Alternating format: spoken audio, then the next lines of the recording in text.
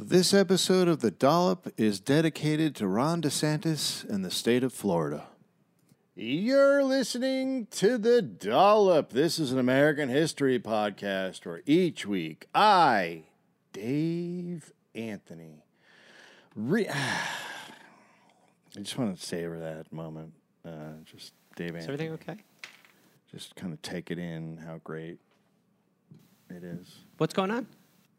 Do a history podcast about America with this guy. What? What?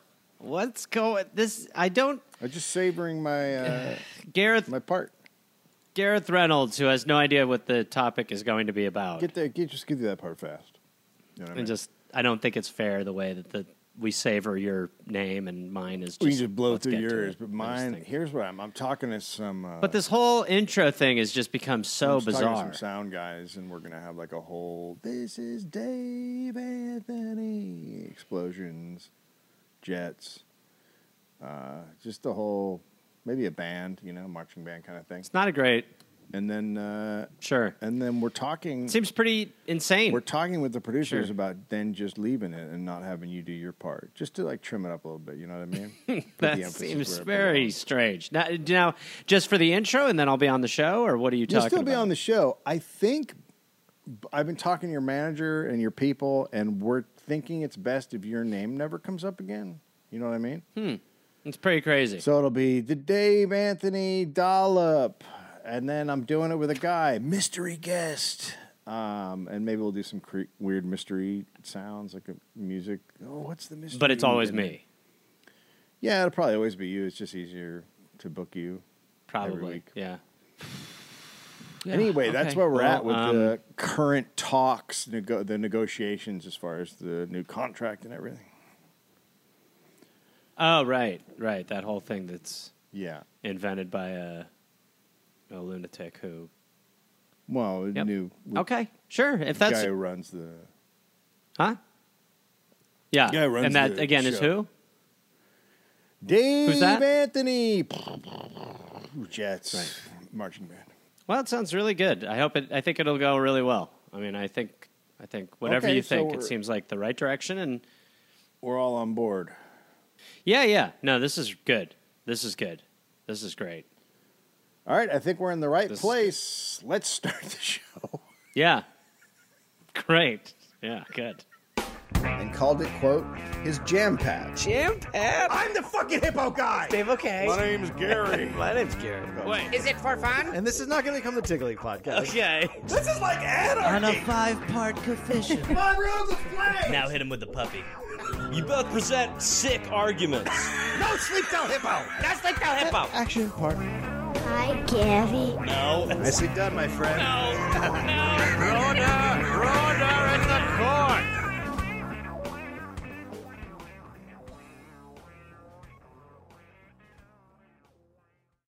This is funny because we get sent, like, this is the ad you're doing, and then it gives us, like, stuff to read and what to talk about. And this one is Helix Sleep, Bill Burr's Labor Day sale copy. Oh, wow. So I guess you do Burr? I'll tell you, we got the Helix mattress is unbelievable. Well, Gareth, Bill, we're brought to you in part by Helix Sleep Mattresses. A fantastic This is the greatest. This is by far the greatest. This is the greatest mattress you're ever going to use. Bill and I both sleep on these. Bill loves his whole family. Get the whole family in the bed. You're laying in the bed. You're happy in the bed. You got your kids, your wife. And your wife, she won't leave you alone about the pillow. Right. So we've been using, Bill and I have been using the Helix mattress for about like 7-8 years now. It's been a long time. Sleeping is great. Sleeping is wonderful. At minimum. The whole process of ordering it, really easy. You just go online, you take a little quiz, it hooks you up with the right mattress. The whole thing shows up to your house in a box. It is a box. It's like the people on YouTube who are doing unboxing videos. Okay? I don't know who tunes in to watch someone open something. All right? But the whole point of this is once you get it open, it's a mattress. I don't need to see the behind the scenes of you unpacking this. Okay? So they offer up to 20 unique mattresses. They got the award-winning Lux collection, which I have. I have the Dusk Lux. They got the... When I was a kid, you had one mattress. You had one mattress, and you just got it. You just got the mattress, and you laid on it. And that was it. Yeah. There wasn't even a box spring. If you had a box spring, you were living in a castle. They got the Helix Elite collection, which is brand new, and they got mattresses for big and tall sleepers, even a mattress for kids. So they got it all. They're not. It's no joke. Now they're catering to children with kids' beds. Okay, this society has gone soft as a Helix, if you want it that soft. So like I said, take the Helix Sleep Quiz on their website. You find the perfect mattress in under 2 minutes. And then they give you a 100-night trial, a 10 to 15-year warranty to try out your Helix mattress. People are unique, so you want a unique mattress situation for yourself. It's fine. We've gone beyond the point, okay, of where people should be. At this point, civilization is ready to get off of Earth. We have proven it, okay? If there are 20 kinds of you're taking mattress quizzes, okay? I think we're done here. Yeah, we are done. Helix is offering 25% off all mattress orders and 2 free pillows for our listeners in honor of Labor Day. Go to helixsleep.com/dollop and use code HelixPartner25. This is their best offer yet, and it won't last long. With Helix, better sleep starts now. We're also brought to you in part by Squarespace. Of course, Squarespace is an all-in-one situation. Domains, websites, online stores, marketing tools, analytics. They got e-commerce. They got domains, as I said. You can buy a domain just from Squarespace. It's super simple. There's no hidden fees. There's no price hikes. You just get it done. Gareth, I'm not Bill Burr in this again, no, right? you're Gareth. Gareth and I both have our Okay. websites with Right, Squarespace. okay. And then, Obsessed of course, with Squarespace, love Squarespace. dolloppodcast.com at Squarespace, where you can get your tour information. And then, of course, we got Sources. our sources. It's all there. We're all in, 100% in. Yep. I have actually fused with Squarespace. I am part machine. Is that right? Yeah, it's a tragic. that's Have you ever seen The Fly, the movie The Fly? I have. So it's like you're like that with Squarespace. It's like that, but Interesting. it's with the company Squarespace. So I just It's insane. know a lot of stuff, and if you need websites, you can come to me because I'm part website. Sure. They also have analytics. They got traffic overview and visitor insights and activity log and sales analytics, and they got a purchase funnel, which is so great because I don't even know what that is. So they got everything you need. We use them. We started using them before they started advertising with us. We were on board with Squarespace. Yeah, a lot of people think that we started Squarespace because Right. of our interest. So I don't know how I'm going to reverse the process and become part not a Squarespace website company, but well, it might help the new intro you're talking about, honestly. so we recommend it. They make great websites. They're easy to use. They got all kinds of templates. They look really good. They got 24/7 support. Yep. It's everything you need. It's really every single thing you need. You don't have to update stuff like you do other things. It just happens. So go to squarespace.com/dollop for a free trial. And when you're ready to launch, use the offer code DOLLOP to save 10% on your first purchase of a website or domain. We are also going on tour. Did you know that? I do. I think October 7th? October 7th. We're going to be in Bloomington at the Buskirk Chumley Theater. Now, that's the only show that won't be masked because that was Yes. a bit of an issue at that theater. Then October 10th, we'll be in Chicago. October 11th, Milwaukee. October 12th, Madison. October 14th, St. Paul. That's our fall tour. That's the whole shebang. And you go to dolloppodcast.com/tour to get your ticket link. 1806! I knew it. How did you know? Did you hear me say it? I'm getting better at these. No, I know. Are I you know it's vibing, coming. bro? Are you vibing? I'm on Molly. Okay. Thomas H. was born into slavery. I was going to make a great how he couldn't afford a last name joke, but there we go. There you go, making comedy impossible again. Yeah. I guess his name at this time would be Hawes, Hawes, so maybe Thomas Hawes. So he said his parents were very aware of the destiny of the inevitable suffering in store for their children because they were born into slavery. Sure. They would discuss their kids' just upcoming misery, and they would just cry as they talked about their kids eventually being taken from them and sold, and maybe never seeing them again or hearing from them again. We're coming out hot. So, yeah. Yeah, it's really fertile land here. Make a joke. You're the comedy guy. Boy, what a absolute nightmare this country's history is. They were owned by a Mr. Hawes. He did not employ an overseer. Instead, he did it himself with the help of his son, Enoch. Okay. Enoch. Is that it Enoch? Enoch? better or... It's a terrible name. I think Enoch, but I know nothing. I mean, it depends, but I think that I guess the overseer wouldn't matter. It's just how you're treated, right? Hawes is not a good, Right. But he's very cruel to his slaves.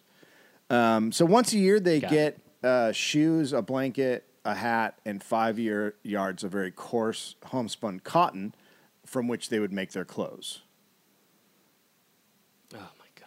So he'd be like, "Here's some shitty stuff. This is just Here, make once it last. a year. Once a year." Yeah. They got a frock for each child they had, and then they get one peck of corn a week. What is a peck? How much is a peck? About 8 quarts.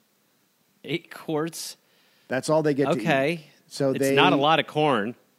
They would grind it and make bread out of it and other stuff. They got no meat, they got no butter, they got no milk, just the corn. Wait, that was all they got? Yeah, they corned it up. They went to Corn Town. During planting and harvest seasons, they had to work very early, and they were up very late, so they would have to get up at 3 a.m. and work until it was dark. What is the plan here? What? Is this your first episode without me? Because this would very easily be that one. I'm trying to help you out with your lack of historical knowledge. Well, it's really problematic, and I feel like I don't want to know it anymore now. So we're good. So after they worked that full day, then they would have to make their dinner, and they would have to make breakfast the next day. They worked in the fields. They would clear new land. They'd chop and burn brushes. They'd burn tar kilns, and they'd dig ditches, and then they'd harvest and plant. So this is what Thomas does for the first 9 years of his life. I don't know when he started working, but I'm imagining it was like when he was 4 or something, or like I would imagine. Right. As soon as you were able, pretty like we did with my kid. Get him working really young. Right. Yeah. No. A lot of people have said that that's a fine comparison to make for sure. So then one day a guy comes to the door. His name is Abraham. He's a slave owned by a guy named Mr. Jones, and he tells Thomas that Mr. Jones has bought him and said, quote, "Tom, you must go with me." So he's 9. So that's time to get out. That's time to, for the baby bird to fly, right? Abraham is a slave? Yes. And he's like, Thomas is coming with me. Yeah, because Abraham's owner bought Tom. Thomas. And okay. so At 9. Thomas, 9 years old. So he's scared, obviously. He cries. And his mom said, quote, "I can't save you, Tommy. Master has sold you. You must go." So that's it. So he makes the long walk to... Oh, I thought you meant that was the end of the episode. I was like... No, it keeps going. Okay. He makes a long walk to Wilmington. It's about 45 miles. And they're walking. Sure. They're not on a horse. He said Abraham was pretty heartless. They walked in the cold. He wasn't dressed for the cold. So he was just like, he's 9. So he's like, I got to sit down. I got to stop. Yeah, he's 9. I think saying he's 9 is... So Abraham's like, "No, you're not stopping." And finally he just lays down and goes, "I'm going to just do this." And then Abraham gives in and finds them shelter in a cabin for the night. And then the next morning they finish the walk. So 45 miles in a couple days. So it gets his new place. His new job with the Joneses is to take care of an old gray horse, get spring water for the house, do errands at Mr. Jones' store, clean boots and shoes of white family members and white visitors, sweep rooms, get the firewood. So it's a pretty big shift. He works from dawn until sometimes midnight. How do they scout him specifically? Like why? I would imagine, based on the newspapers I've seen, there's a post in the paper or whatever, and it's a for sale sign, and they just go, hey, I have a 9-year-old boy I'm looking to get rid of, and then some guy's like, what's he like? Good worker, What's he like? He's 9. He's a kid. Yeah, he wants to be playing ball, but we're doing this instead. So one day he's working and he starts thinking about his family, and he's just overcome with depression, and he just sits down and he just doesn't work that day.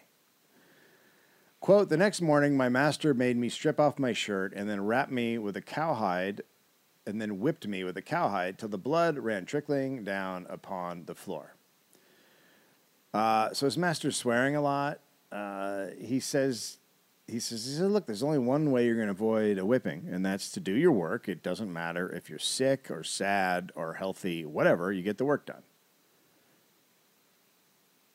Which is how you treat 9-year-olds. I'm still here, yeah. I'm here. I know. It's okay. Yeah.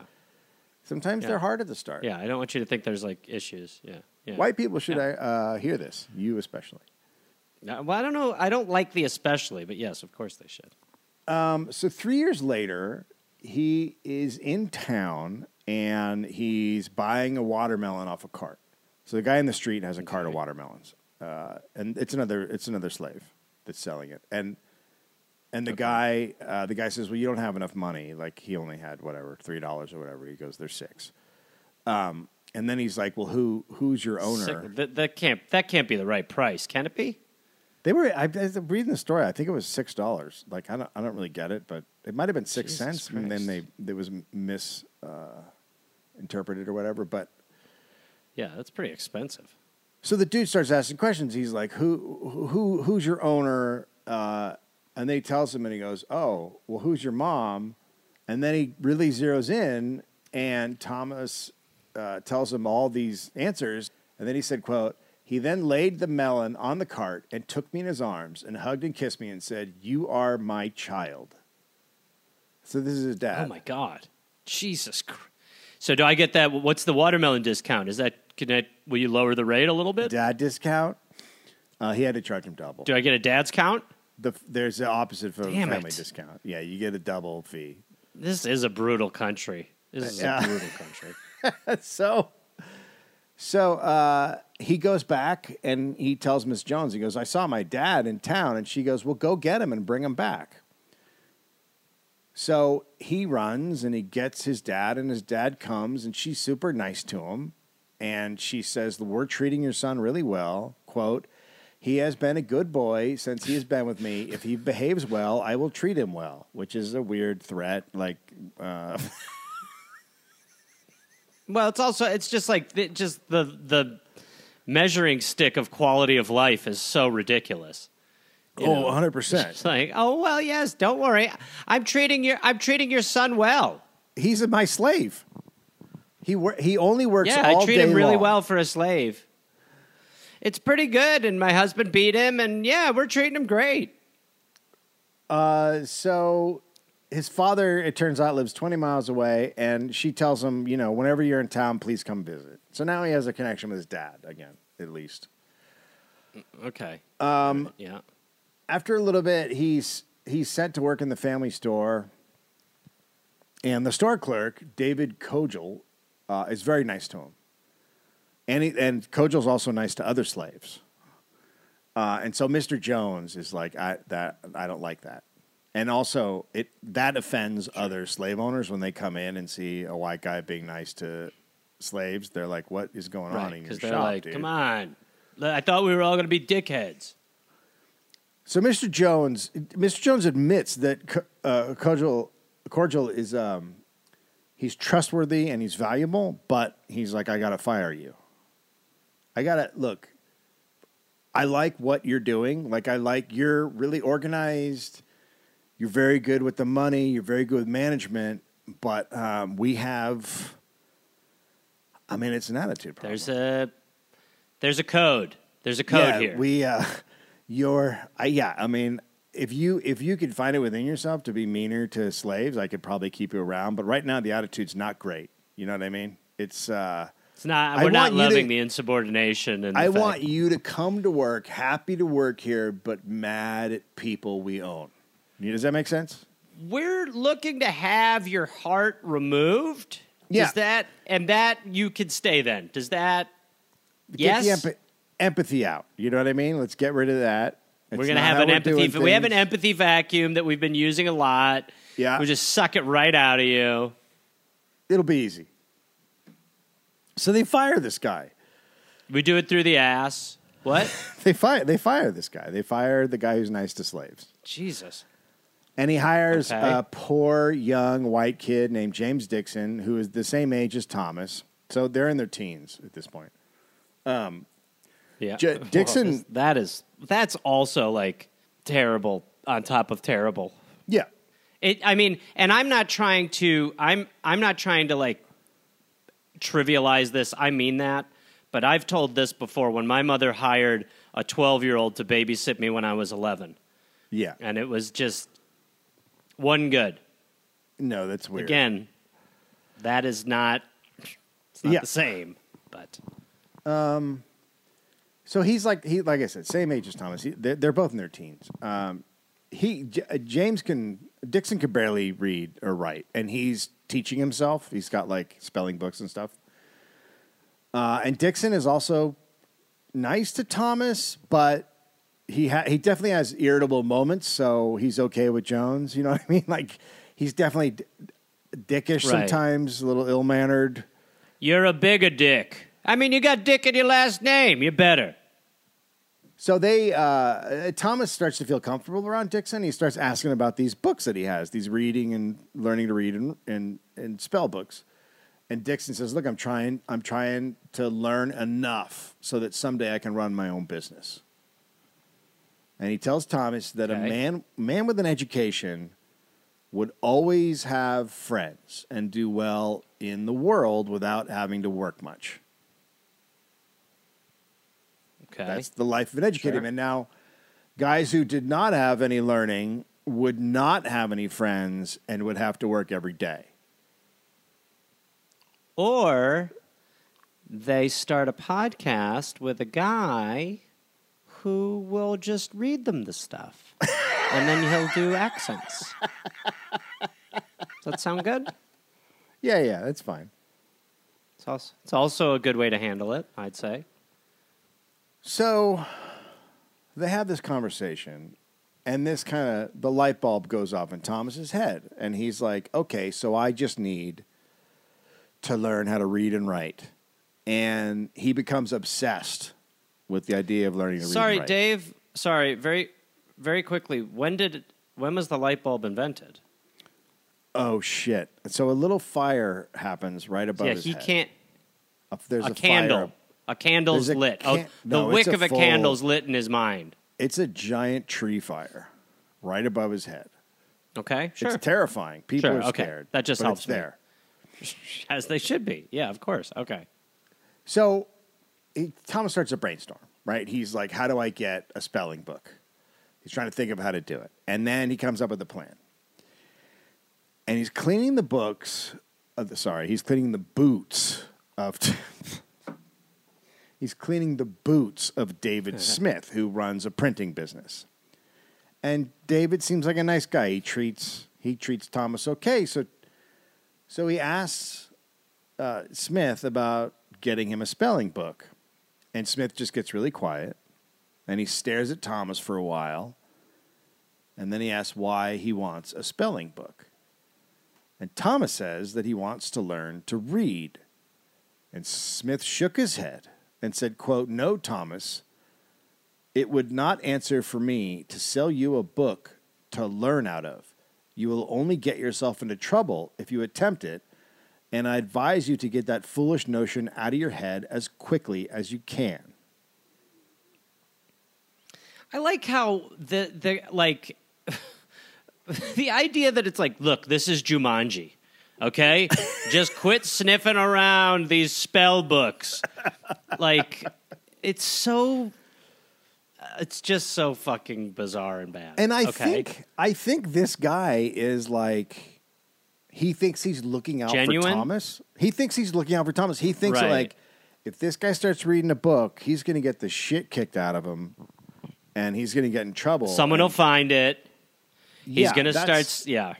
That's how it comes across. So Thomas is Well, not. it's nice to know who the hero is. That's right. I appreciate that at least. So Yeah. Thomas is not going to give up. He still wants to learn how to read. So David Smith has a brother, Peter, and Peter owns a bookstore. So he goes to Peter, and he says the same thing. And Peter's like, "Why do you want a spelling book?" And this time, Thomas is figuring it out. These follow-ups, these follow-ups are just. Well, what do you? I want to sell it to someone. What do you think he wants it for? Thomas has thought about it, and this time he lies. And he says, "It's for a white boy who lives at Mr. Jones' house, and he gave me money to buy it." So Peter sells him the spelling book. And Thomas is crazy excited. He thinks reading is going to lead him to freedom and influence and happiness. Like, this is his fucking ticket out. And Okay. he hides the book under liquor barrels in the smokehouse. See, I would hide it under other books. Just feels mean, he like does- liquor. They're going to be like, we should get all the liquor out of here. We should drink the liquor. I don't think there's a lot of books laying around. Well, I would hide it under like like dirt rather than like, what are they going to do? They'll probably drink. But okay, all right. So he hides it under liquor No, barrels. I think he's in charge of that liquor room. Like, he's the one who has to go and get the liquor and bring it out. Okay. And, like, so it's his spot. So Okay. Okay.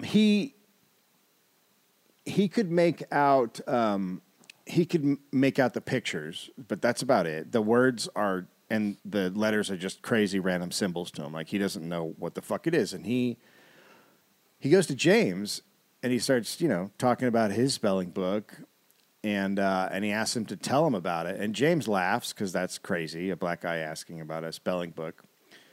But then Thomas is like, "What's that?" And he goes, "That's an A." And then James goes through the whole alphabet for him. Now, Thomas knows he's going to need help. He's just not going to be able to do this on his own. And so the next day, he goes back to James and he says, "Hey, can you tell me that alphabet again?" And now James is like, "What are you doing? What do you mean you want to know the alphabet hey, again?" buddy, stop. Whoa. Look, don't open Jumanji. And now he's like, "Are you trying to read?" And he starts grilling him to make sure that Thomas is not trying to read. And then he gets angry and he says it's not Thomas's place to try to improve himself.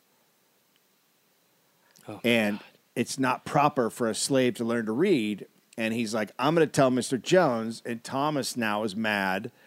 And they start arguing and really going at it. And James is using super racist language, and they're yelling at each other, and Thomas is calling him a poor, white, nothing, an ignorant servant.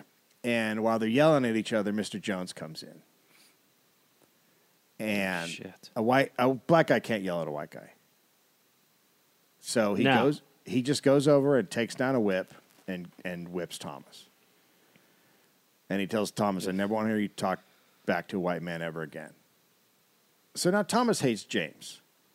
And he's like, he has to find another person who's going to help him learn how to read. And there's a boy at the bakery. Right. He's always super nice to Thomas, 10-year-old boy. And he's like, "Will you help me learn how to read?"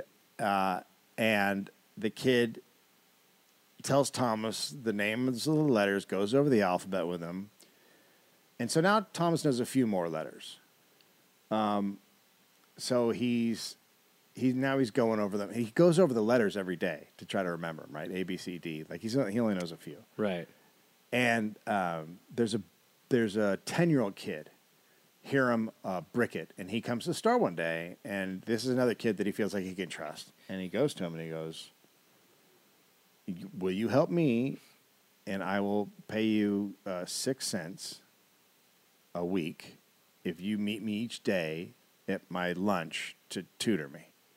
So the kid says yes. So every day at noon, they go into a stall in his father's stable, and they go over the book. It's hilarious. It's like spy shit, but it's not.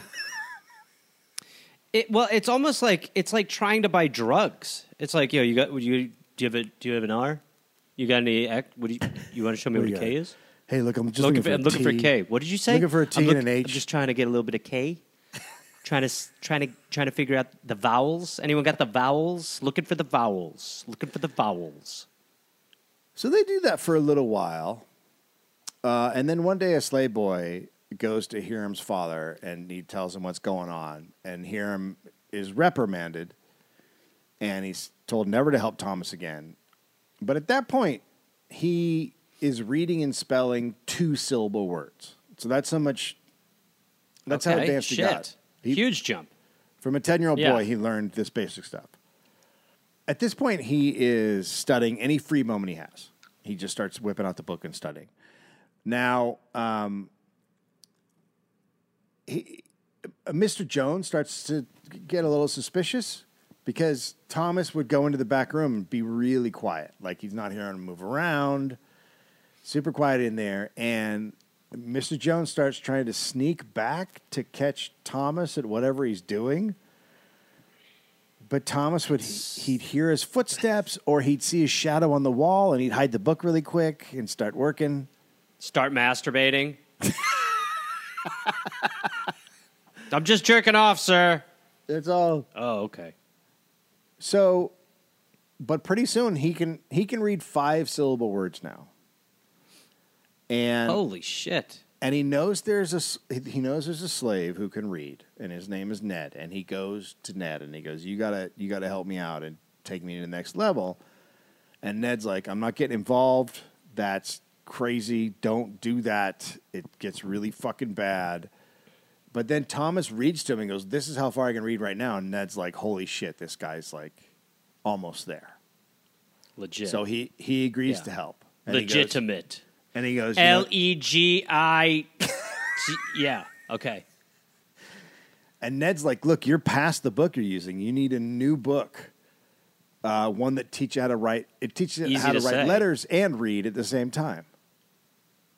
So he goes to I don't know how this happens, but he goes to the Worcester store in Wilmington and he buys it. So somehow he figured out this is where he could get a book. Now, Worcester is like the worst word ever. Yeah, just like, it's awful. No, that would have stopped me from reading if I was him. I would have been like, "All right, well, this is bullshit. None of this makes sense." That's where I sort of stopped. Yeah. Yes. So Thomas gets a box.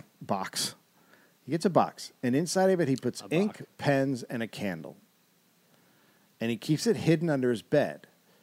And so he's doing late night writing and reading. And then one night he takes it out and he's like, "I'm going to write my name." And he writes Thomas Jones, and he's fucking over the moon. He can't believe he did this. So soon afterwards, he's sitting in the back of the store and he's sitting on a barrel and he's just reading his book and he's totally absorbed in it. And Mr. Jones comes in and Thomas doesn't hear him. And at the last second, he sees him and he throws the book in the middle of the barrels. And Jones didn't see what he'd thrown, but he knows he threw something. So he's like, "You're stealing. You got to be stealing. What was in your hands? You're stealing from me." And I am. Yes, I'm stealing. It's liquor, please. It's liquor and cock. It was liquor and cock. Yeah. Yeah. And so Jones is like, "What was it?" Like he's demanding to know what it was. And Thomas said, "I'm not stealing. I didn't throw anything." And Jones is like, "You're lying." And he goes, "Let's start rolling away the barrels. We're going to find whatever the fuck you threw." Hey there, people listening to The Dollop. This is Gareth. Yes, this same guy. Listen, I have a new podcast called We're Here to Help that I'm doing with my friend Jake Johnson. It's basically a call and advice show where we don't say that we're professionals because we aren't, but we try to help people with problems that are important to them. You can listen to it wherever you listen to podcasts, and it is out right now. So go listen to We're Here to Help with Jake and Gareth. We're Here to Help with Gareth and Jake. I don't remember how we did it, but either way, fun, half hour, comes out Tuesday, August 22nd, and the episodes will be out every Tuesday and Friday. We're here to help. Oh, hey there, everybody. It's Gareth, from this podcast. Listen, I've got some stand-up shows I'm inviting the Gareth Army, to join me for. I will be in Fort Collins, Colorado, August 18th and August 19th. I will be in Minneapolis, Minnesota, August 24th through August 26th at Acme. I will be going to the UK in September. Please join me. I will be in Glasgow, September 13th, London, September 15th, Dublin, September 17th, and September 19th, Manchester, Birmingham, September 20th, Bristol, September 22nd, and Cardiff, September 24th. And then in November, I'll be in Australia. November 10th, almost sold out, I think. I'll be in Melbourne, Australia. Then I will be in Northbridge, Australia on November 15th. Adelaide, November 16th. Canberra, November 17th. Brisbane, November 18th. And then I will be in Sydney on November 24th. Go to GarethReynolds.com for tickets. Garmy, let's get at it after it. Let's see you there. And Thomas starts rolling the barrels, but as he does, he keeps kicking the book to move it out of view of Mr. Jones, who just stays in the doorway. He never comes in. And he's just getting furious, and he's in a full rage. And so he goes and gets his whip, and he orders Thomas to take off his top. Quote, "I will make you tell me what it was you had when I came in." And he starts hitting him, and he hits him 30 times. So blood is just flowing down his back. And he goes, "Tell me what you threw." And Thomas says, "I didn't throw anything." And now Jones is fucking losing it. And he's telling Thomas he's lying. He's just going to kill me. I'm going to kill you if you don't tell me the truth. He starts whipping him again. He starts whipping him harder. He's just in a total rage. And Thomas is like, "I'm going to die instead of giving up the book. I'm not giving up this book." Lord, I would say a snake. You would say snake? I don't know. I would come up with something. Yeah, you lie. He's Something. He's not going to do it. He's just like, Well, he's probably just. I mean, if he finds the book, he's probably going to get killed anyway. Yeah, So right. he's probably just like, this might be a little bit safer. Yeah, I think he thinks maybe this And will. Dave, can I just say this quickly? This is the only podcast where two white guys are just popping themselves in the perspective of a slave so comfortably. Oh, I don't think that's true at all. I think there's a lot of podcasts on the Daily Caller and Ben Shapiro's network and other places where they're doing that. Okay. Yeah. Well, we're the most likable ones. Well, do you want to take the perspective of Mr. Jones? Would that make you feel more comfortable? I don't want to have this I don't even want to have this conversation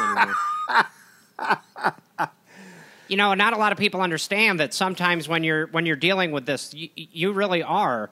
When you put up a Barbie video that nobody respects, you basically are becoming a slave at that point. You are a literal slave. You are as much of a slave as a slave ever was in this country. So he keeps whipping him more, and then he stops. Mr. Jones stops whipping him and says, quote, "Why, Tom, I didn't think I'd cut you so bad." So he realizes how badly he's fucking whipping him. The idea that he must be bleeding so badly for that guy to be like, Jesus Christ. Wow, look at this. This is pretty bad. Holy shit. This is not good. Yeah, I think he just saw. Well, it's a black guy defying him. I mean, that's what this is. Like, it's, you're not allowed to do that. So he's just in a blind fucking rage. Like, he can't control himself. And then he finally at some point is like, holy shit. So he tells Thomas, he goes, "Put on your shirt." And as Thomas does that, he grabs his book and he hides it. So then he goes home where another slave helps take care of him. And Joan's wife is like, take off your shirt. I want to see your wounds. And at this point, the shirt is dried to his back. And so when they rip it off, he's like, that was worse than the whipping, the pain. And when Jones comes home, his wife is fucking pissed. She's like, you just totally, this is too far. Like you went too far. But this does not stop Thomas. Thomas continues to learn to read and write every single chance he gets. This is where I'm out. I'm probably out before, but this is where I'm 100% out. I'm out before. Yeah. It's also so, like, the idea that it's like the domestic, like the husband's like, boy, my wife really gave me a bunch of shit for how bad I beat this guy. It's like, it's very strange when, like, your domestic issues are like, yeah, you almost murdered a guy. Like, honey, you're in the doghouse. And it may just been the perspective of, like, you harmed our property, not he's a person. But I feel like it harkens back to the way that I feel like it's like when she talked to his dad and she's like, oh, we're taking great care of him and all that. Like again, in like this bizarro, whatever, backward, upside down, inverted empathy was like, I pride myself on having some sensitivity towards the amazingly insensitive world we live in. Yeah, I mean, possibly. There's so many shades of how terrible people can be.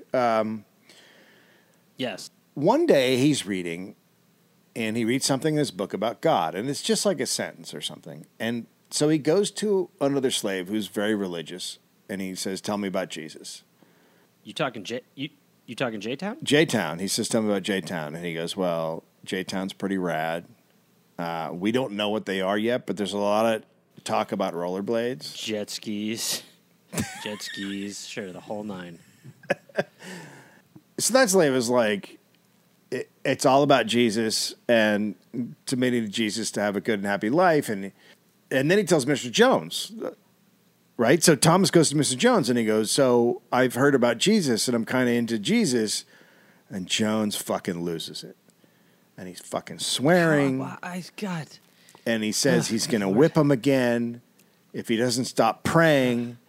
And Jones says, there is no heaven, there's no hell. Christians are hypocrites. And Thomas is like, well, you can whip me. It's not going to stop me from praying. I'm going to pray. And so Jones whips him. And then he forbids him from praying. And he goes, you can't pray, you can't go to any religious meetings. Thomas, quote, the next Sunday I went to a religious meeting. And a free man tells Jones that Thomas has gone to the meeting. So he's whipped again in the morning. And the next Sunday, Jesus Christ, Thomas goes back. And Jones now like, I'm going to kill you if you don't obey me. And he whips Thomas again. Jesus Christ. And a friend goes to Jones and he says, man, a pious slave, a slave who is religious, is way more valuable. So what are you doing? And Jones says he doesn't want his slaves praying and whining about their souls. Oh my God. This what a lovely argument. Well, it almost feels like for a minute that other guy was maybe going to be like the voice of reason, like, hey man, you need to relax. So yeah, your slave is interested in God. There's a more moolah. Yeah, you could get the money from that. Come on. You get more money, buddy. I really think that, reading this, I really thought that Mr. Jones didn't want them to have a glimmer of hope. And that was why he didn't want him to have religion. He didn't want Thomas to think that in the afterlife he would be okay. I also wonder how much is like, if there's an afterlife, I am like a vile piece of shit who like Yeah, well, yeah, that could be know. it. maybe I don't know. I don't. Maybe there's not that much self-awareness. So he is. This is obviously a bad situation. Yes. This time he whips Thomas so badly that Thomas thinks he's going to die. But at the end of the whipping, Thomas said to Jones, "I'm still going to pray, and I'm going to pray as long as I live." And Jones said, quote, "Well then, Tom, I swear that I'll whip you to death." And he starts again, but then he just stops and he throws the whip down. A few days later, a Christian leader asked Thomas if he could forgive Jones. He goes, "Can you forgive this man for what he's doing to you?" And Thomas said, "I already have, and I'm praying for God to forgive him." And then the guy says, "You are a Christian. You are a full-blown Christian." And Thomas is super excited.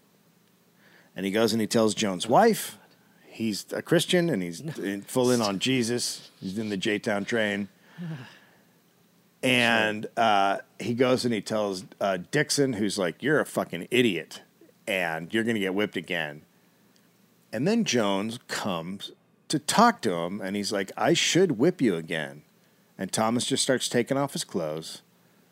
And then Jones is like, "You're fucking crazy. Keep your clothes on." And this time he whips him with his jacket on. So it doesn't really do much. And that's the last time Jones ever whips Thomas. He broke Jones. Well, I will, which is great. There is the idea that it's like, no, don't take your clothes off. I'm going to whip you with mine. Like, it's that moment where you're like, oh, wow, he's changed. And it's like, nah, he's still like, well, it's not like the super sweet gesture maybe that I felt. Like, you could hear, like, the music swelling. Like, hold on. I'll just whip you with your clothes on. Okay. So at this point, Thomas is 18. So now Jones is broken. Jones realizes he's not going to be able to break Thomas, no matter what the fuck. His choice is now to kill him or to give in, and Mr. Jones gives in to Thomas. Wow. To go to religious meetings, if you're a slave, you need a piece of paper that you carry with you that says you have permission to attend religious meetings. So Thomas joins a church, and Jones gives him that. So he's always got this piece of paper on him. So he can, if he's walking somewhere, he can go, "I'm going to this religious meeting." He joins a church. He studies at the church. But now he's got everything he wanted. And he's depressed. Thomas is? He can't take his studies as far as he wants because he realizes actual improvement is not an option for a slave. Like, this is finding Jesus, learning how to read. Right. Like, that's like the extent of it. So he's just, at the age 23, he's in total despair. Right around this time, Mr. Jones falls ill on a Sunday and he dies on a Friday. Nice. And then a man named Owen Holmes comes and buys Thomas for $435. Now, Holmes is the complete opposite of Jones. And he treats Thomas with kindness, whatever, how much of respect, but he treats him very, very well. He treats all his slaves well. And Thomas is now like, "I'm lonely, I want a wife, like I want to start having, a family." So he starts looking on Tinder or whatever, and sure. So it's kind of hard to wrap your head around this. When you find a wife and you're a slave, it's not permanent because that person can be sold away at any time. So when you or I get married, we're like, okay, so it's till we're old and whatever. But this is like, maybe it's not. I have no control over any of this. And you're talking about, it's like she has a different owner than you do, so it's a whole fucked up. Yeah. So that's part of the factor into how you're factoring into how, what you're going to do. But he's like, I still want a wife. I'm lonely. And and you know, they're slaves, so they've seen this a bunch. They've seen people sold off. They've seen it's like common. So he meets and marries Lucilla Smith. She's 17 years old, and he says, "quote I love her with all my heart." And they spend a lot of time talking about, you know, the horrifying possibility of them being separated. And then Thomas makes a deal with his owner. He pays Holmes $150 a year to work, and then he gets to keep the rest of the money that he earns. So he's now going out getting jobs, and as long as he gives Holmes $150, he can do what he wants and keep the rest. Right. So he starts making money. He rents a house. He gets a job loading ships for $1 or $1.25 a day. If he has a disagreement with someone that he works for, his owner, Holmes, would come and make that person settle. Like there's a captain named Adams, and after Thomas does the job, he's like, "Okay, so here's what we agreed to," and the guy's like, "I'm not going to pay you that." And so Thomas goes to Holmes, and Holmes goes, "You had made an agreement beforehand. How much you be paid?" He goes, "Yeah." So Holmes walks over, takes a pistol, and then he grabs a really long knife. And Thomas is like, "You don't need those." And Holmes said, quote, "Oh, you never mind. I'm going to get your money." And all right. I mean, if you feel like you got to have them, sure. I mean, if you got to cut the guy, you know, let's do this. Okay, sure. Yeah, this So sword might work. They go and they find the captain, and Holmes talks to him, and he goes, "You guys made an agreement on this money, and now you're not paying him." And Holmes asks why. He goes, "Why don't you pay what you agreed to?" And the captain said, "Thomas is asking for too much." And he's like, "Well, you agreed." And then Thomas says, "Look, I guess there's something where he can put a hold on the ship. He can say, I have a financial disagreement with the ship, and then the ship can't leave." So he's like, "I'll put a hold on the ship." And right when he says that, the captain has a partner who comes out, and he goes, "Just pay the guy. Just pay him." And so the captain goes to hand Holmes the money, and Holmes goes, No, you don't give me that money. You put it in Thomas's hand." And so the captain has to go over and put it in Thomas's hand. So this is now, he's... Good Lord. Right, he's like, this is a guy who's like... He's got some muscle. He's got some muscle, but he's also got a little bit of a soul compared to everyone else around, right? He's like, yeah, no, right. you treat That's what I this mean. guy. He's got like, someone on his behalf to be like, "Look, dude." He just forced a white guy to treat a black guy with respect. I mean, essentially, a slave. Yeah, right. Yeah, right. Yeah. So he makes really good money while he's working, owned by Holmes, while he's working, you know, paying him the $150. Sometimes he'd make $3 a day. In one time in 8 days, he made $50. So he's making money and he's saving it up. When his father was really old, he wants to care for him, and he has a Baptist deacon who's a white guy offer $50 a year to take away his dad, and quote, "In this way, I secured his liberty. While he was 20 miles from me, I could not take care of him when he was sick, but after he was removed to my house, I could attend to his wants." So he's now taking care of his dad. His dad died. There was like 2 or 3 years he took care of his dad. His dad died in April 1848, and at some point he learns his mother is just old and broken down after not the hard labor is like, it's crazy how short their lifespan is. So she's way under what you would think someone should be. She's just broken down from the years of labor. And so he walks 85 miles to the plantation he was born at. Ugh. And she's alone. The guy sold off, you know, her husband and her kids. And she's just in bad shape. So he asks if he can take care of her. He's like, I would like to take my mother. And Mrs. Hawes is like, absolutely not. She's, quote, bitterly opposed. She's like, you're not taking her. Even though she's of no value as far as work goes anymore. She's literally bedridden. Yeah, right. No, but she's like, you're not taking her. Yes, but come on, Dave. I mean, what do you expect? I mean, come on. So finally, Mr. Hawes is like, just let's just agree to this so we can get rid. Like, to them, it's a burden gone, right? They don't have to feed her, they don't have to do anything. So they finally agree, and they let Thomas take her. Jesus Christ. His mom bursts into tears, like she's overjoyed. They have to take her on beds to a boat, and then they put her on the boat, and then they take her, and it's this Methodist guy who finds the boat for him, and then they get to where they're going, and they need another bed, and the guy's like, I'll give you my bed, and so they take the Methodist bed, and they carry The her. Methodist? Yeah, they Jesus carry her Christ. to Thomas's house, so now that's where she lives the final 3 years of her life with her son. With Holmes. And Holmes's property or whatever. With Thomas. Yeah, but at you said his house. He has his own house? Or you're talking Thomas about he has a still house. works for that Thomas Owen renting guy? a house. Oh, okay. All right. Okay, gotcha. So he and Lucilla have 3 kids. Now, Lucilla is a really good seamstress, which makes her valuable, which makes Thomas constantly worry that her I was going owner to say, yeah. would get into money trouble and sell her because she's worth a lot. Right. So one day he's working on the docks, and he at this point he has men working under him. He's got like a little business going. Wow. He's paying dudes. He's bringing in money. And a neighbor comes, and he says, your wife and kids have been sold.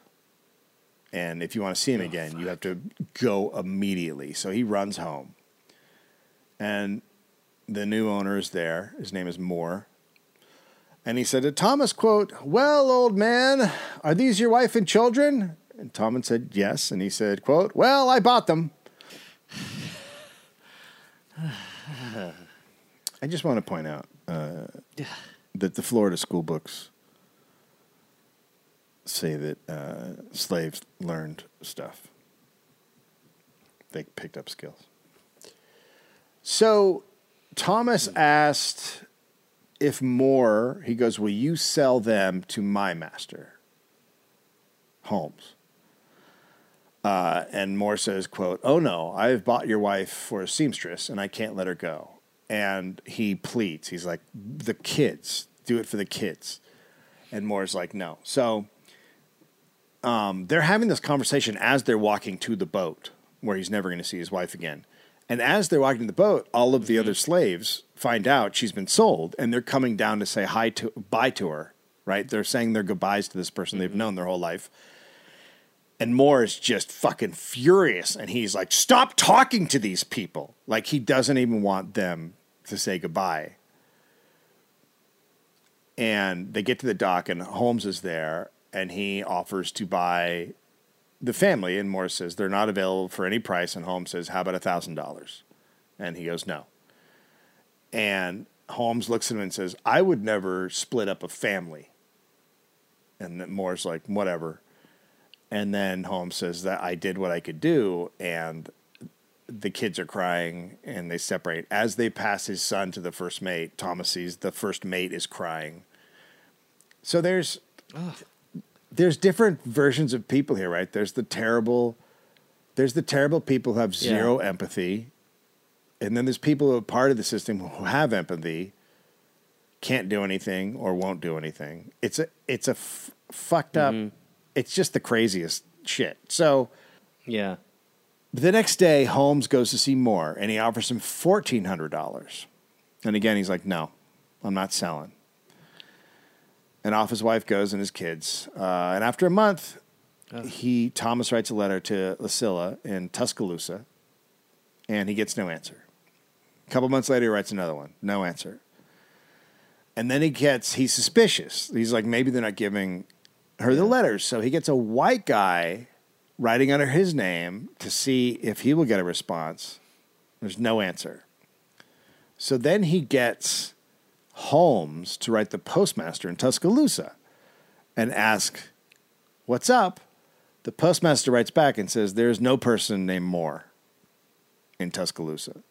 That guy doesn't live here, and he never has lived here. So the guy bought them and lied about where he lived and where he was going. Right.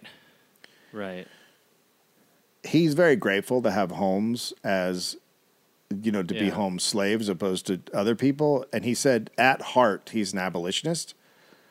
He had inherited most of his Yeah. slaves. He said their bondage was nominal.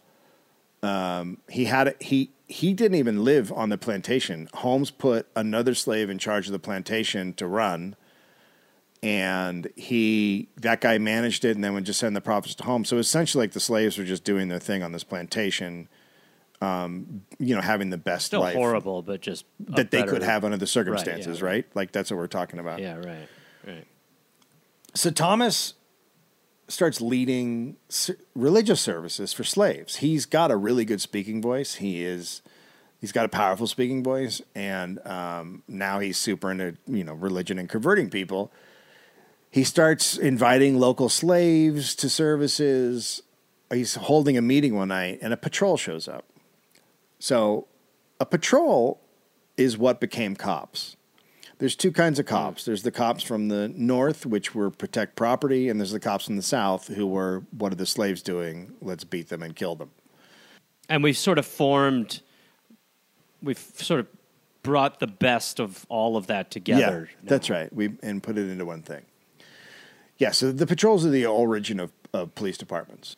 So what they would do is they would cruise around at night looking for slaves off their plantations without permission, or holding religious meetings without permission. And they're allowed to whip the slaves who are breaking the rules. So this patrol shows up, and they're obviously freaked out.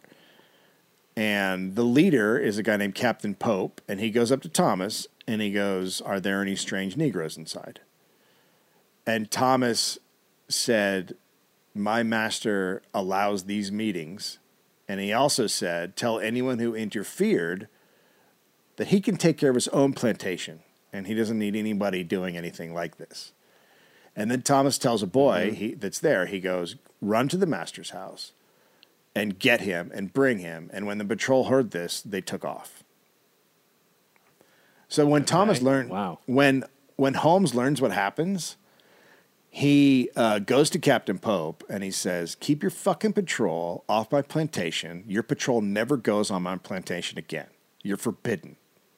It's also strange that a pope is trying to break up any religious ceremonies. Right? That's the... yeah, okay, so it's strange. It's strange. He's protecting the people the best he Yeah. can, I guess. That's what it sounds like. Yeah. Yeah, right. I mean, yeah. Thomas really super appreciated Holmes because he had the opposite, right? He had Jones. He already knew what the worst was. Yep. On another occasion, Thomas goes to a meeting on someone else's plantation. He's walking there, and the patrol stops him. And they go, "We need your pass." And Thomas forgot his pass. So they order him to take off his shirt, and they tie him to a tree, and they whip him 15 times, because that's what they could do by law. What a fucking crazy... Oh, my God. Crazy. 15 hits by law. Random white assholes by law can whip someone if they don't have a note. It's the fucking craziest shit. It's just 15, the evil is there's off a the limit. charts. Yeah. The evil is just off the fucking charts. It's So, just strange to regulate evil. yeah. Every single hit drew blood. So then after he got whipped, he goes to the meeting still. Thomas, quote, "We had a really good meeting that day." Wow. So 4 years have passed since his wife were taken away, and he's like, "I don't want to live alone anymore." And he's back on the market. He's looking for a lady.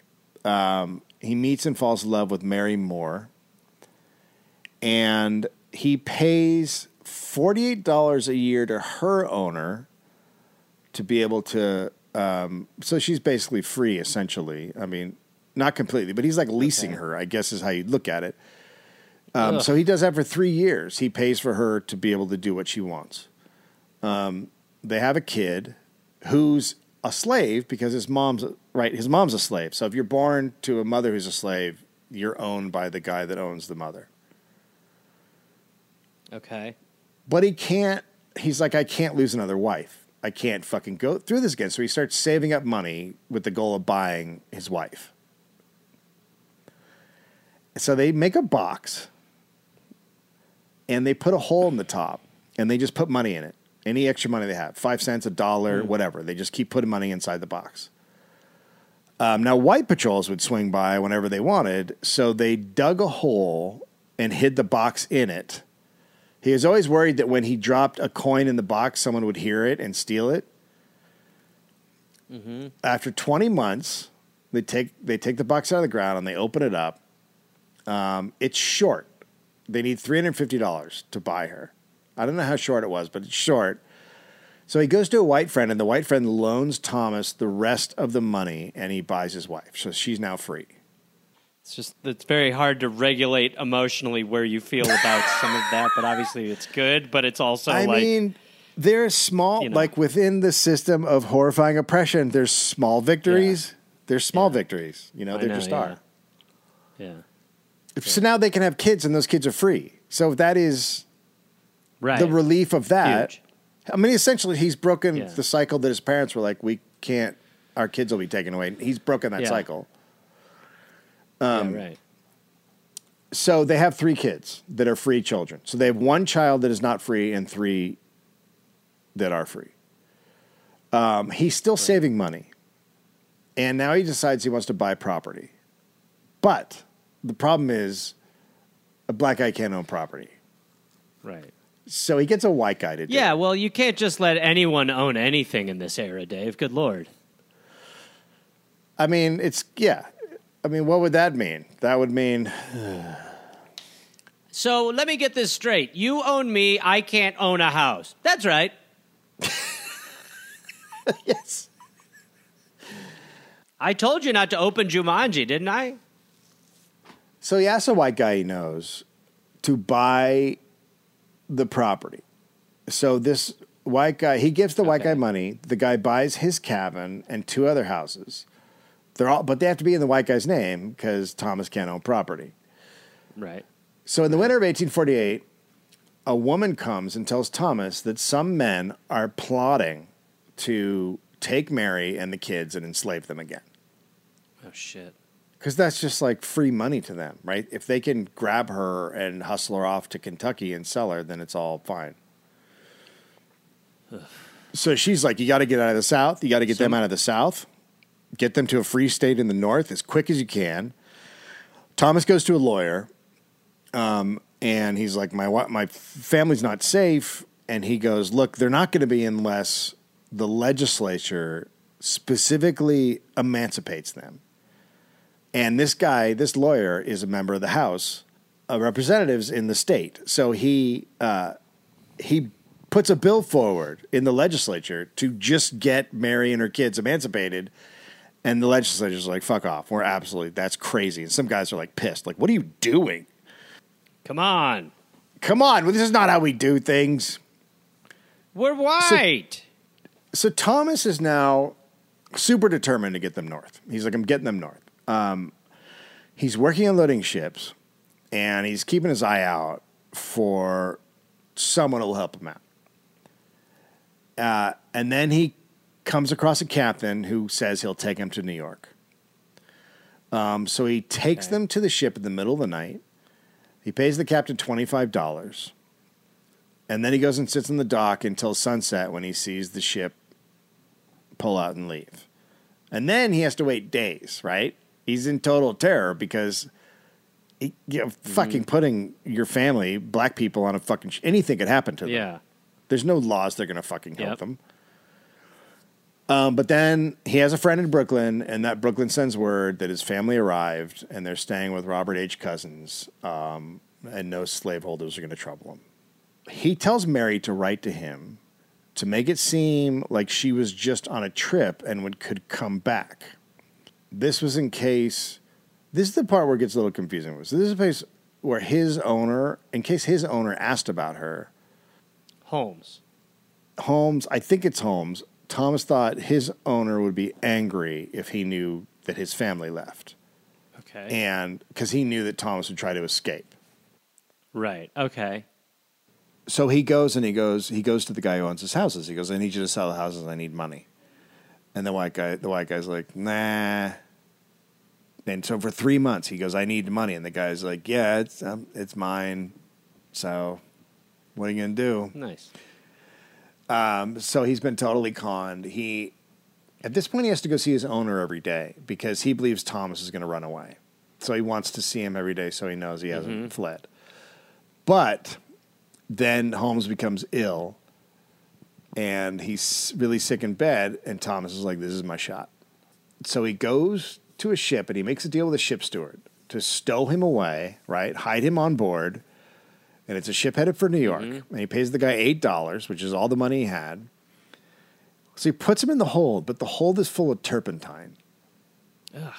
The fuck? So after a day, he's like, I'm actually going to die. Yeah. Well, oh, God. And the steward takes him out because he's like, okay, quote, in a state of great weakness, and stowed me away in one of the staterooms. But it didn't take long for the captain to find him. And the captain's like, I'm going to charge you with being a runaway slave. Really smells like turpentine in here. Also, what have you been doing? It's a strong turpentine smell coming from here. Are we taking paint off? He tells Thomas he's going to send him back the first chance he gets. So the same day the captain says that, a huge storm hits. And for days, winds just push the ship off course. Thomas should have been like, don't fuck with me. I told you. Yeah, you should have stood at the hull and just been like, I command ye! This turpentine man has the power of the seas. So during that time that the ship was sort of drifting, he tries to ingratiate himself. He cooks for the crew. And then when the storm finally subsides, they make for port and they anchor. Soup tastes a lot like turpentine, doesn't it? Am I the only one who's tasted a lot of turpentine in this stew? Why is Tom passed out? And blue? Why did he ring the bell and said, it's turpentine? So they anchor the ship off New York. It's about a mile offshore. Okay. He's super on edge that the captain's going to send him back to the south. The captain and the first mate get in a little dinghy and they go to shore to do business. And Thomas is like, this is my fucking chance. So Dude, sorry, very, very quickly. When you said they get into a little dinghy, I was like, so they get into an argument? I was like, this little like sort of ding up fight? They get in a little dinghy? Okay. All right. So they go to shore for some business. So Thomas looks around and gets like loose boards that are around on the ship. And he gathers them up and he ties them together. Uh-huh. This guy's fucking relentless. You're not going to stop him. I mean, it's unreal. It's unreal. You're not stopping this guy. Yeah, it is unreal. So he ties together these planks and then uses as a raft and starts paddling. He gets about a quarter of the distance to the shore, and then one of the mates or crewmen or whoever, the guy who's in charge of the ship, sees him and starts pursuing him in the boat. And then Thomas realizes the ship's after him, and he starts waving his hat around, and a boat sees him and swings around, and they ask if he's a slave. And they're like, do not be afraid. We are friends. We're going to protect you. And he goes, yes, this is what's going on. I'm escaping. Right. So they take him on board, and the ship comes around, and they tell the mate in charge that if he comes on board their ship, they're going to have him arrested and prosecuted. So the guy gives up. And then they take Thomas to shore. They take him to Robert Cousins' house where he's reunited with his family. Quote, the meeting with my wife and children I cannot describe. It was a moment of joy too deep and holy for any attempt to paint it. Holy shit, the stress. They fucked, right? Dave. I mean, it's sexy time. It's definitely. There's always got to be a sex scene in the movie. I would imagine. This is it. Wow, I don't. Let's just enjoy the moment if we can. So days later, he preaches in Brooklyn, and now everyone's like, holy shit, this guy can fucking preach. And he goes on like a preaching tour. His story is one that abolitionists want to get out. So preaching Right. also leads to, so when he preaches in a church, people give him donations. And so he starts making decent money for his family. But then he's there for a little while, and then the fugitive slave law is passed. So he can once again be captured. Right. So he's not safe, and a bunch of his friends are in the same boat. So they head north to Canada, which is British territory, where they are safe. Right. And he stays there for 4 years. And in 1854, he comes back to America. He said, when John Brown was hung at Harper's Ferry for, quote, so-called treason, I felt that I could discern the beginning of the end. At this point, he's a very popular abolitionist speaker. He wrote his life story in the book The Experience of Thomas Jones, and he spoke at the 1859 New England Colored Citizens Convention in Boston and urged black Americans to militantly strike for liberty. In 1854, when he was 84, he died in 1890 as a free dude. God damn. God, there's so much. I couldn't do that. Oh, there's just no way. That's not. I mean, there's so. That is the will that I mean. I've even said it before. Like, I mean, you just kind of be like, yeah, whatever. It's my time. Whatever. You know what I mean? It's like the fact that he. I mean, there's just so much to that. There's so much horrible to the system that he had to fight against, got betrayed by, and still was able to make his way through. And yeah, I mean, you know, there's a couple people who just weren't the world's biggest assholes who kind of gave like a lily pad here and there. But that is just the story of someone who just like had the fight that just you need that. I mean, that's so important to to breaking systems. I mean, there's so much stuff that's applicable to that, but it almost belittles the will and the courage of an individual to even try to make comparisons and shit like that. It's just a relentless pursuit of freedom and justice that just, I don't know. I don't know. Crazy. I mean, look, I wanted to do this episode because of what they're doing in Florida, and they're going to do in all the southern states. Yeah. Because the vein of the Mr. Jones is still alive there. Like, you know, passing these, you know, approval of fucking school books that say that, you know, slaves were fine and learned shit is, you are the craziest, most evil asshole that can be around. Like, you are a vile fucking evil monster if you want that to be in a history book. Yeah, I mean, it's like when you listen to the will and the fight of someone like that, and you're like, so those legislatures or those people can't. Their fight is so little that they can't just allow a story to be told. They don't even have the spine for that, where this guy does all that. They don't want... Well, number one, they want to be above everybody else. That's white supremacy. But also, like, how dare anybody say anything bad about white people? I mean, that's really what they're fucking getting to. Yeah. How dare you? Well, there's been that attitude a lot. I mean, the amount of times when, you know, whenever reparations or things like that get sort of brought up, and, you know, I mean, like, people like Mitch McConnell who will just be like, well, look, I didn't hold slaves, so why should I have to pay for, you know. Yeah. It's just, there is a constant... And again, I mean, I even remember when I was going through school sort of hearing versions of it where it's like, let's just move on. Let's just move on. And clearly that is not the plan, because clearly white people still have just such major issues with it, and it's sort of humming to a new direction when you want to portray slavery as beneficial to some slaves, which is just it seems impossible, and yet here we are, where that is going to be something that is comfortably taught. Well, in this story, there is a woman. She's a slave.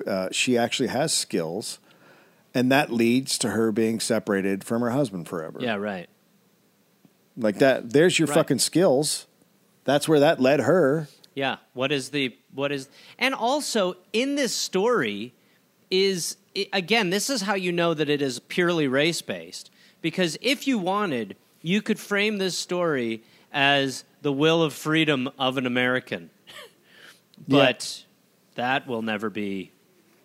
That won't be what it is because he's black, and because it is the constant hold in this country to just pretend the original sin was just not even the original sin, but just to pretend that this was not only okay, not only in the past, but now kind of a positive.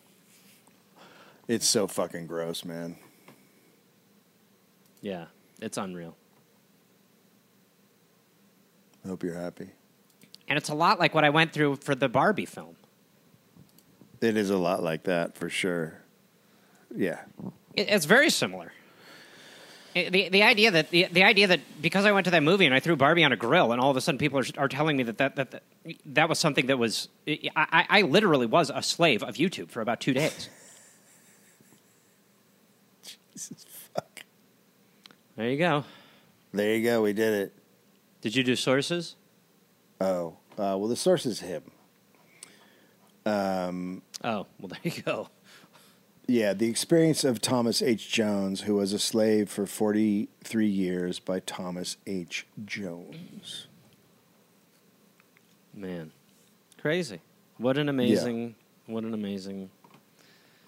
man. I don't know what I feel, but real cocktail of emotion over here. I mean, we all know what it is. It's okay for 2 white dudes to talk about it. It's okay for 2 black dudes to talk about it. It's okay for everybody to fucking talk about it, as long as you're not saying it's fine and they learn skills and shit. Like, it's okay for everybody to fucking talk about it. Oh yeah. Well, I mean, this truly is the only way to, I mean, it's what this podcast has done for people when we go do shows. They talk about it. I mean, it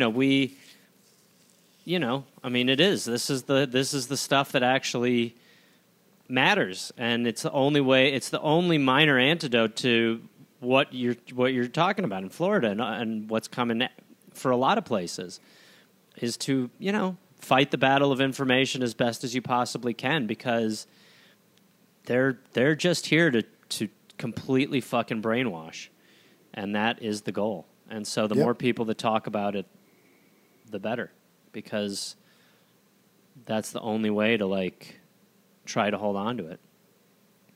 Yep. All right, there you go. Good night, Gareth. Good night, Gareth.